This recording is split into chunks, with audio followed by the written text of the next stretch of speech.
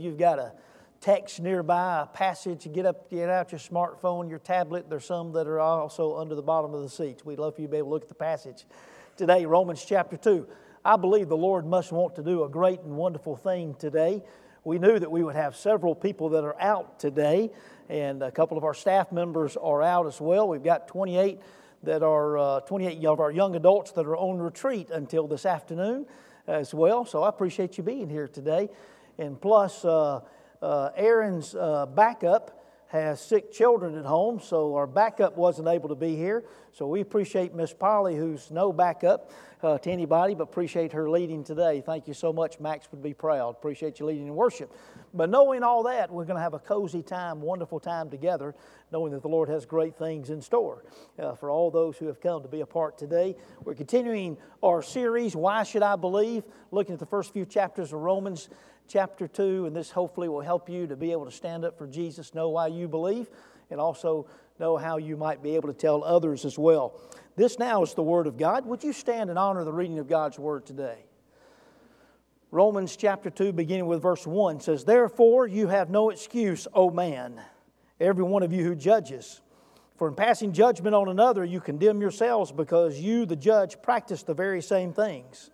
We know that the judgment of God rightly falls on those who practice such things. Do you suppose, O man, you who judge those who practice such things and yet do them yourself, that you'll escape the judgment of God? Or do you presume on the riches of His kindness and forbearance and patience, not knowing that God's kindness is meant to lead you to repentance? But because of your hard and impenitent heart, you are storing up wrath for yourself on the day of wrath, when God's righteous judgment will be revealed. He will render to each one according to his works. To those who by patience and well-doing seek for glory and honor and immortality, He will give eternal life. But for those who are self-seeking, do not obey the truth, but obey unrighteousness, there will be wrath and fury. There will be tribulation and distress for every human being who does evil, the Jew first and also the Greek. But glory and honor and peace for everyone who does good, the Jew first and also the Greek. For God shows no partiality. May the Lord bless the reading of His holy word, and you may be seated today. This is an important passage for us in helping us to be able to understand what should be our attitude of those of us who represent our Lord and Savior Jesus Christ. It becomes necessary as we read this passage, in order for us to be able to understand it correctly, to be able to understand for whom Paul is writing to. He has a particular people in mind in which he's writing. There's a particular context in which he's writing to the church and to the people who are in Rome. Because it's good for us to be able to understand the background, you understand, so that we might be able to make the right application, interpretation. Because we know that we do not come here simply to go through the motions or to be able to just be able to read and then be able to go home, but we want to make application for our daily lives. We want it to make a difference in who we are, if not maybe in eternity. For instance, we want to be able to understand, if we read verse 10 that we just read a moment ago, if we took it out of context and we perhaps tried to maybe even have build our theology around this one verse, we might have a problem. For it reads like this, Romans chapter 1 and verse 10 says, But glory and honor and peace for everyone who does good, the Jew first and also the Greek. Now, if we just read that verse, it sounds to me that if you're a good Jew, or if you're a good Greek, or if you're a good person, well, your reward is glory, honor, and peace. So let's just try to be good. And if we think about it, my goodness, we're pretty good. I mean, when we compare ourselves to a lot of people, are we not? But you know what the Bible tells us? As a matter of fact, that's chapter 2 and verse 10. If you look over at chapter 3 and verse 10 on the other side of the page there probably of your Bible, it reads that there is no one who is good or no one who is righteous, no, not one. We're all in need of a Savior. Those who live godly lives or reflect Christ-like character are a direct result of a relationship with Jesus Christ. When the Bible says you will be rewarded for living for Jesus, you need to know that salvation and that Jesus is the reward.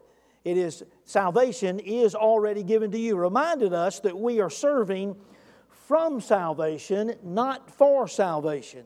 Because we know Jesus and have eternal life, that's the reason that we want to serve Him. That's the reason we want to live for Him and serve others. It would help you to know Paul's target audience in this chapter. For you see, Paul's writing to people who are like him. He's writing to Jewish people who need to know the truth about Jesus. We read verse 1 of chapter 2. You have no excuse. He's writing to his fellow Jews. If there's any doubt or any question as to who he's writing to, if you look ahead to verse 17 of chapter 2, where it says there, but if you call yourself a Jew and rely on the law and boast in God, meaning the Jewish people, those who refused to believe in Jesus, who tried to follow the Old Testament, not to mention many man-made laws that they made up and thought that they were good or righteous or good enough, what was the problem? Well, nobody's ever followed the law perfectly except for Jesus. So they were not righteous. They were not good by the standard of the law, and certainly not good compared to Jesus.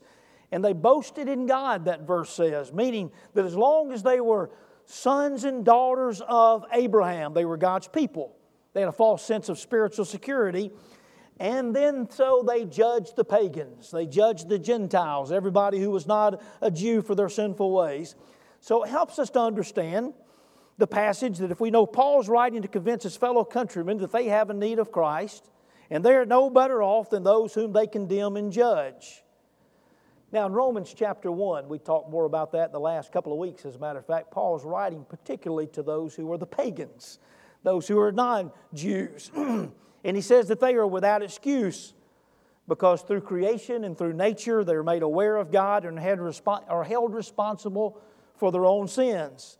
Knowing there is a God through creation cannot save, but it can give a person to desire and want to have a relationship with God, which, as we discovered and talked about last week and through chapter 1, is only available through the Son, Jesus Christ. Then Paul writes to the Jews in chapter 2 and verse 1, therefore you have no excuse, because you know about God. You've been told about a coming Savior. You know the law of God, and Paul writes, the law of God is like a school teacher pointing in the right direction, but the law cannot save anyone. The understanding is that Paul's writing to those who are the Jewish people who have even less excuse than the pagans do of not turning to Jesus. Now we read through verses 1 through 11. I want you to notice verse 12 of Romans chapter 2. He says, for all who have sinned without the law will also perish without the law, and all who have sinned under the law will be judged by the law. In other words, don't judge others when you've committed the same sins and you know of God and you have the law of God in your hand. Now what sins particularly is he talking about? Well, he talked about some of those in chapter 1. He talks of the shameless, unnatural acts of men and women. And then if you look back at chapter 1 and verse 29, he says this. He says, they were filled with all manner of unrighteousness, evil, covetous, malice. They're full of envy, murder, strife, deceit, maliciousness, gossip, slanders, haters of God, insolent, haughty, boastful, inventors of evil, disobedient to parents, foolish, faithless, heartless, and ruthless. It is as if Paul is saying to his fellow countrymen who have not received Christ, he says, you want to judge others, you think that you're blameless, but you're not. But it's not just to condemn them, or perhaps to do as some red-faced preachers do who seem to be mad at the world and simply to tell you a lot of things that might make you feel guilty and then you're not sure what to do with all the guilt. Instead, Paul wants to convince everyone, you're not righteous. You need Jesus. Stop trying to do things your own way, under your own strength, or hope to get to heaven by good works. You need Jesus. Now, using a lot of verses and a lot of words, that's pretty much the summary of this passage. And we could stop right there and feel like, okay, we've got the summary of this passage done. But we're not going to stop. You want to make some application for your life today and to seek to be an influence on others. What is it that we can learn from those whom, according to Paul, had a superior self-righteous attitude, blind to their own needs, but quick to judge others? Well, don't be like that. That's certainly a good lesson, but we want to be a little more specific and practical. Attitude is important because it determines what is truly on the inside, and it is what comes out. Attitude also will determine your actions. What will help us to have the best actions and the proper attitude, particularly when it comes to others? Well, for illustration purposes only, And at the risk of political upheaval, I want to ask you a question. How do you feel about the wall along our southern border of the United States? Your attitude about that probably depends on if you're a Democrat or a Republican, if you like the president or you don't like the president, how you feel about illegal immigration, what news channel you watch, if any, as well as a host of other factors. I could care less reflects an attitude. Now, 5 years ago, if I had asked that question here from this pulpit, probably you had a different attitude at that time. 5 or 10 years from now, it may be even different. But what we want to do, using that just as an example, what we want to do is to have a proper Christ-like attitude toward all things, but particularly toward all people. What will help us from this passage to be more consistent and to grow in Christ? We might remember the passage about Jesus from Philippians chapter 2 and verse 5 that says this, have the same attitude that Jesus Christ had. Or it may be how you learned it, have the mind of Christ. And that's our goal today. We want to have the same attitude. We want to have the mind of Christ. So speaking of walls, how's your attitude outside the walls of this church? Outside the walls of the church. In other words, what's our attitude toward people outside the church walls? And I don't mean just these walls that we're sitting in now, because we continue to be the church even during the week. But I mean to those who are not part of the body of Christ, those who are lost, those who need Jesus. What is your attitude toward those people, and what will be our attitude toward those who are not part of the family of God? Now, the passage that we read today clearly tells us not to judge, not to pass judgment. Jesus told many parables about this very subject, so it must have been important to him. But one that he told particularly was about a Pharisee and a publican who went to the temple to pray. Publican, who was a tax collector, he fell to his knees and asked for God's mercy. And the Pharisee stood up and said, God, I thank you that I'm not like other people, robbers, evildoers, adulterers, or even like this tax collector. I fast twice a week and give a tenth of all that I get. Thank you, Lord, that I'm not like this sinner. Then Jesus tells us the tax collector went away justified, the Pharisee did not. The Pharisee was blind to his own sins and need for repentance. There's a name for this that we can sometimes be guilty of. And if you've got your notes there, it might help you to be able to follow along in this. And that is the word deflection. It is deflection. Sometimes it's what we do, a definition to put the focus on one subject or person in order to take the focus off of self. How much easier it is to see the sins of others and miss the sins, the attitudes, and the actions that you may need to address, correct, or confess in your own life. We would rather judge other people than to deal with our own sins. And again, Jesus said using hyperbole, meaning exaggeration to make a point. How can you see a splinter in someone else's eye and not be able to see the plank in your own eye? First, remove that plank out of your own eye, then you might be able to help a brother or someone who is in need. Of course, we should not expect those outside the church necessarily to live a godly life, but we should set the example. But how important it is for us as believers to daily deal with our own sins, confess our own sins, and daily work on our own fellowship with Jesus as we grow in Christ. Now, there's another part of that definition of that word for deflection. We said to put the focus on one subject or person in order to take the focus off of self, or to shift the focus where it needs to be. So I'm using the same word with a couple of different kinds of definition here, because I believe that Paul was using here a kind of deflection to talk to his fellow countrymen about their need for Jesus. Most of chapter 1, you might notice, uses the pronoun they. Paul begins to talk to them and he says they are without excuse in chapter 1. They are deserving of God's wrath. They have committed all these sins.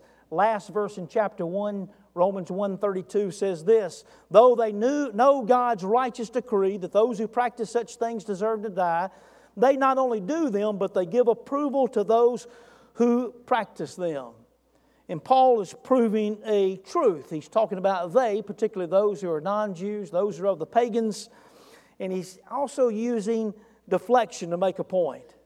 because he has his readers, many of them Jewish, right where he wants them. Because as Paul is talking about all of these, he's using the word they, they're saying, you tell them, Paul, you show them, you talk about all their sins, preach it to them, brother, give it to the pagans.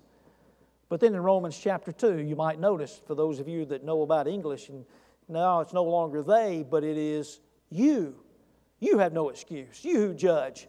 You who condemn. You who need Jesus. Deflection, it's an intention getter. Oh, I need this. I need to make some changes. I didn't know that you were talking about me. Now, this kind of deflection was often used in the Old Testament by the prophets. If you go back through, you'll read some of the prophets who often condemned and talked about the surrounding nations of Israel. This nation's doing that, and this nation's doing that. This nation deserves judgment. That one's being condemned. And they were right because they were sinful nations.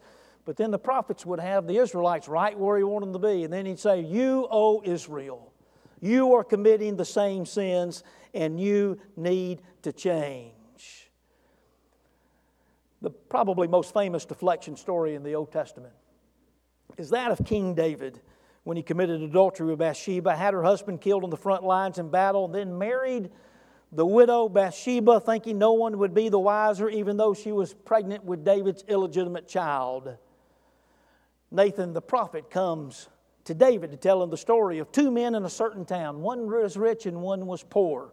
The rich man had a very large number of sheep and cattle. The poor man had nothing but a little ewe lamb he loved, and he treated it like a child. A traveler came to stay with the rich man, but the rich man refrained from taking any animal from his cattle or from his sheep to prepare a meal for the traveler. Instead, he took the one ewe lamb that belonged to the poor man and prepared it for his guest to eat. David was outraged. He declared that this man must die, give back to the poor man 4 times over what he's taken. And then you know what Nathan said and declared to the king. You are the man. So gentlemen, next time somebody tells you that you are the man, you might want to think of King David. He said, you have sinned. But David, confronted with sin, immediately humbly repented before God and asked for God's mercy. In fact, Psalm 51 is his song of confessional. Some of those verses that we have from Psalm 51, beginning with verse 1, says, have mercy on me, O God, according to your steadfast love, according to your abundant mercy, blot out my transgressions. Purge me with hyssop, and I shall be clean. Wash me, and I shall be whiter than snow. Create in me a clean heart, O God, and renew a what? A right spirit within me. In other words, a right spirit speaks of attitude. And Nathan uses deflection to put the focus where it needed to be. In fact, it could be happening right now. Because we've read a little bit in Romans chapter 1 where Paul talked to the pagans and says, those pagans, they're sinners. They're responsible for their own sins. Paul talks to the Jewish people and he says to them, says to those Jewish people who had not received Jesus, you're also sinners and you also need Jesus. Well, as we're listening, we might say, preach it, Paul. Tell them like it is. Boy, they sure need to hear it. But can I ask you this morning, does the Lord have your attention? Because what does this passage say to you? Church today, those of you who are part of the body of Christ, you have Jesus. You know the truth. You have the whole gospel. But do you need to confess sin? Are you growing in your relationship with Jesus? Look at verse 1 again. Therefore you have no excuse. In the ESV it says, oh man. Some translations just say you, and it's emphatic. When I say oh man, if you're not looking at that, it doesn't say old man. That would be me. But oh man, as if to say you are the ones. I could put my name there. Therefore, you have no excuse, Jeff Redmond, you who judge others, unless you're dealing with your own sins. Your attitude toward those in the community will not be what it needs to be. Do you need to put your name in verse 1? Well, there's another word that we want to use and got a definition for. It's the word projection. Projection is to criticize in others those negative traits in which you yourselves are really guilty. Now, this is a clinical term used in psychology today of people who often reflect their own sins or judge others for the very sins in which they are guilty of or they are most tempted. It's a psychological term that is used today, but Paul must have been aware of it because he said there to his fellow Jews, he says, you're judging others and practicing the very same things. Now search your hearts. Are the sins of others that bother you the most? Are they the very sins to which you are most tempted? Paul may have been declaring a very general sense here, saying, they are sinners, you are sinners. How about us, those of us who belong to the body of Christ? We're sinners, but we're sinners who are saved by God's grace. A couple of other terms, words that you're familiar with, but maybe to be reminded, maybe to help with our attitude toward the community and those who need Christ. One of those words is rejection. Rejection is the result of the reward based on your works, but revealed to you through God's creation and laws of the Old Testament. It is true, and we know the Bible teaches without Christ, even good works will not be enough to get anyone to heaven or to have eternal life. All are in need of a Savior. Whether it's being revealed to you through creation or through the law of the Old Testament, both reveal sin and this truth, Paul tells us. Now, all of us know people in the community who are good people. They're good to others. They're great neighbors. They care for the city that we live in. Many of them do community work more than the church. They don't seem to fit this profile necessarily of the sins listed in the first 2 chapters of Romans. But we understand if they do not turn to Christ, they will be lost, rejected for salvation, not because God does not love them, but because God is a holy God who cannot overlook or disregard sin. Well, maybe we're asking, now why doesn't God do something drastic so that even those who are basically good people might be able to go to heaven, be able to have Jesus? Well, He did do something drastic. The Son of God came to earth. He was rejected on our behalf so all could come to Him. But repentance and faith are necessary. And then surely the other word you are aware of, and that's the word salvation. It is the result of the reward based on God's grace through faith for all who believe. Many places in the Bible we're told not to judge. Judge not lest ye be judged. But you know that there are some places in the Bible where we're told to judge. Judge this for yourself, and the same word is used. One is good and the other is not. Now, we're to evaluate sometimes maybe those inside the church differently than we are outside the church, but that's not necessarily consistent. Even here, Paul is judging in a sense who needs to hear this truth, but he's doing that under the direction of the Holy Spirit in order to point people to Jesus. So when is it okay to judge and when are we not to judge? Well, sometimes we like to use the word evaluate, and that might help us out a little bit. Sometimes we use fruit inspection, or others growing fruit. Are we growing fruit in our lives to distinguish the difference? That may be fine.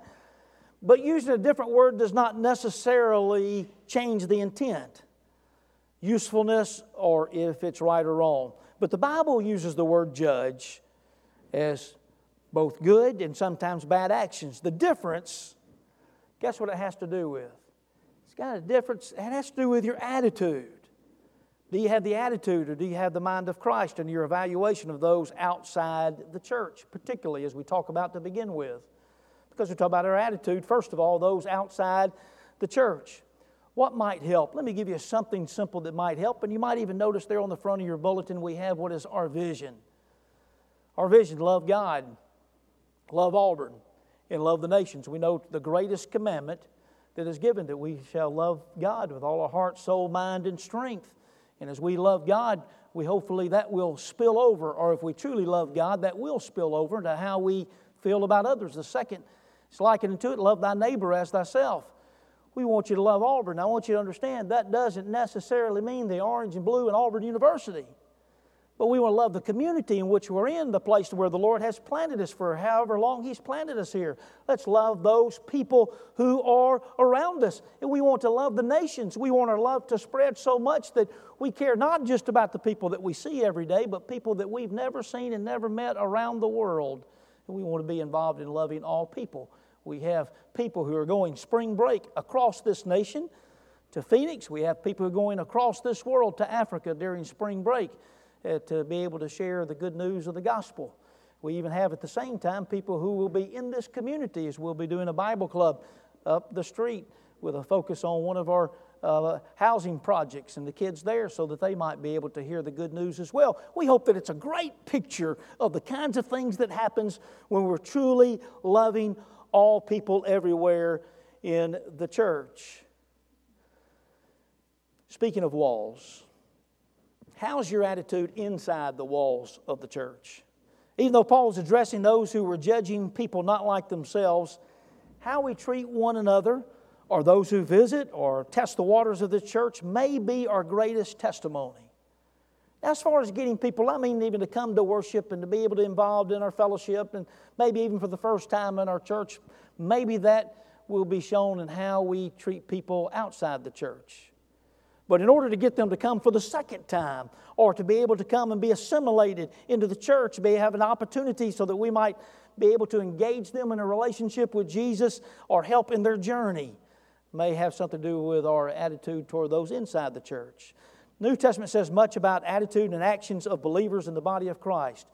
Even more so, the Bible, New Testament tells us about how we treat one another, even more so than it does about those who are outside the church.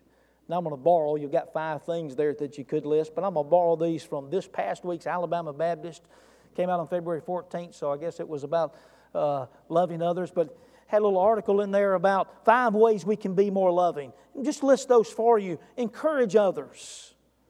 Encourage others. The world can be a difficult, sometimes depressing place, and life is sometimes unfair. But when they come to be a part of the body of Christ, what would happen if every church member sought to encourage and lift up one another in your Sunday school or in our worship services, in our fellowship times together? Sometimes I'll have Sunday school teachers ask me, what am I to do about our chronic absentees? You know, the people that are on our roll that we don't ever see. I say, well, have you invited them? They said, oh, yeah, we invite them all the time. So I say, stop inviting them to church. They say, what? Preacher says, stop inviting them to church. They know you want to come, but instead, just let them know, just love on them. Let them know that you care about them. Look for opportunities. Pray for them. Look for opportunities to be able to minister to them and see what will happen. We will be encouraging to one another. Number 2, appreciate people. Be sincere in letting people know what you appreciate about them. We all have different gifts and talents, and ask the Lord to help you see the good in everyone. As believers, we have a common bond in Jesus. We all have the Holy Spirit living inside each one of us, so we ought to be able to appreciate the fact that we can see Jesus in each one and that we have this common bond. Number 3, love unconditionally. Love does not critically judge. How do we grow deep and wide? It's learning how to love each other. Today, if you have something against a brother or sister in Christ, settle it first in your own heart. And then if needed, go and ask for forgiveness and forgive just as you have been forgiven in Christ. As far as it depends on you, be at a loving peace with one another. Are you loving unconditionally? Here's a good test. Is there anybody that you avoid at church? If that's true, then there may be a problem with loving unconditionally. Or how about this? When you hear the phrase loving unconditionally, do you really think about those people that you already love and you think, I'm going to go ahead and love them unconditionally and not necessarily about others? That's not loving unconditionally. You understand? We don't love all people all the time. I want to tell you, this kind of evaluating, it's so important if we're going to move forward in Christ and for the Lord to continue to help us to grow deep and wide and for the potential that He has for us. I'd used the word potential in a long time. Number 4, build others up. Build others up. Not critical, not condemning. Empathize with others. Put yourself in his or her place. We're a church family. Is your family perfect? Nor are we. And we have many rough edges, but we can be at work to help each other become all God would have us to be.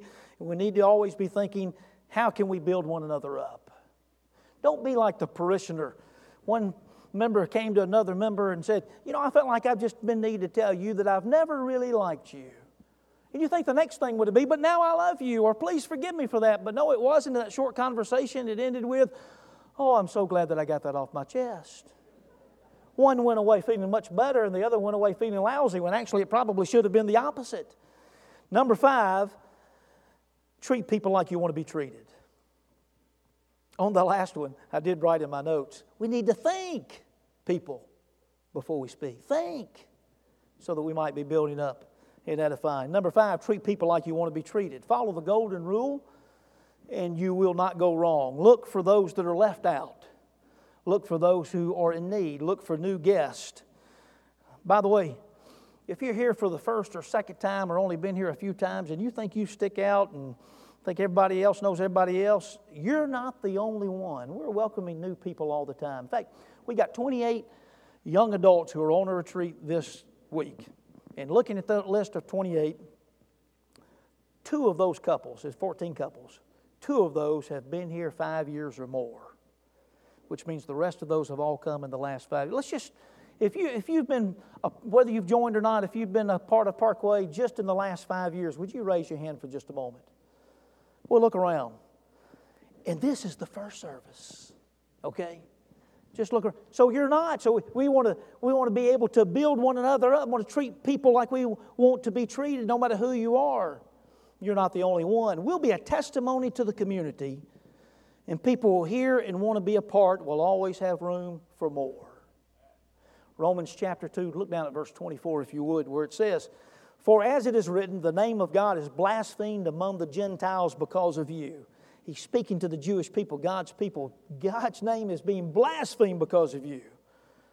While it's still true, many people tell us the reason they're not part of the church or a church is because there's just too many hypocrites they believe in church.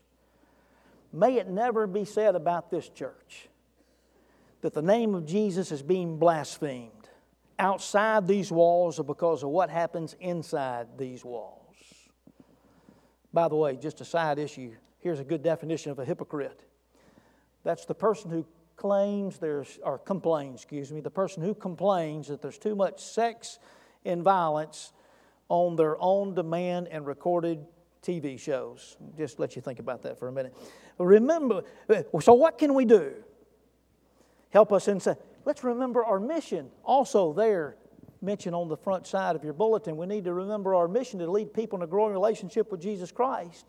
For no matter where you are in your journey, we want to help you in your walk, whether you're a new believer, been a Christian for a long time, whether you're still thinking about becoming a believer. We want to help you to be able to take the next step or anywhere in between. We want to help you to be able to have that journey and that walk with Christ. My attitude, your spirit, and mine need to be like Christ. We want to recognize there are some here today that have not begun their journey with the Lord Jesus Christ.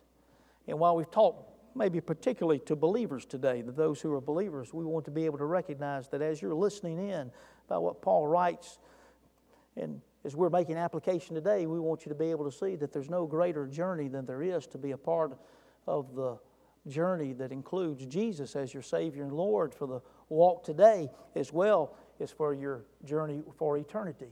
In just a few moments, you'll have opportunity, if you don't know Christ as your Lord and Savior, to give your heart and life to Jesus. Don't let this opportunity pass by. But speaking of walls, how's your attitude inside the walls of your heart? Verse 11, if God shows no partiality, guess what? Then neither should you. All of us need to be changing and growing, and changing begins within. The attitude of the heart will determine who you really are in Christ and what you do or what you will do. And change does not happen automatically. You have to allow Jesus to go to work on you. You must realize that you need to change, you need to grow. How Paul must have shocked his fellow Jews when he wrote to them that God shows no partiality. What? We thought that we were special to God. Surely God loved us most. And it must have rocked their world when Paul wrote to them in verses 28 and 29 of Romans 2. And says, for no one is a Jew who's merely one outwardly. And then in verse 29, but a Jew is one inwardly, and circumcision is a matter of the heart. Meaning true change and faith is a matter of the heart, and it begins within. Giving your heart to Jesus and allowing Him to take control will change your attitude. Martin Luther, reformer of the 16th century, said, the unrighteous look for good in themselves and evil in others. The righteous try to see their own faults and overlook those of others. Only those who've placed their faith in Christ are capable or even want to seek godliness. See, I want you to face each day with attitude, ready to serve God, ready to serve others. And only those with proper attitude and relationship with God can have a proper attitude and relationship with others. Which leads us to the fact and to the knowledge from God's Word. True transformation begins within when you submit all to Jesus. One of our parishioners had heart surgery this past February 14th on Valentine's Day. And I saw him in recovery. He woke up just long enough to look at me, and he won't remember what I said, so I'm going to tell you. I said, what a great day to have a new heart working correctly on Valentine's Day. Well, today's not Valentine's Day, but what a great day to have your heart working right, spiritually speaking, or to renew your spirit, to have the Lord create in you a clean heart. What a great day to do that today. Do you need to give your heart and life to Jesus? We want to encourage you to do that very thing today. Or as David, do you need to ask the Lord to renew a right spirit within you? We'll encourage you to do that today. Let's bow together. Father, we thank you for today's opportunities that we've had to be able to worship. We thank you for opportunities we have already to fellowship and Bible study, not only here, but also coming and other things going on today, Father. We give you praise, honor, and glory. And thank you for calling us into your family and into service. We pray now, Father, that you may work from the inside out to make us the people that you need us to be. We pray, Father, that you might renew a right spirit within us so that we might have the proper attitude within the church, proper attitude outside the church, and particularly the proper attitude in our hearts. We pray, Father, for someone today who may not know you as Lord and Savior. Father, we pray that even now they may be calling upon you, considering open the door of their heart so that Christ might come in. Thank you, Father, for how you continue to be at work. It's in Christ's name we lift these prayers. Amen.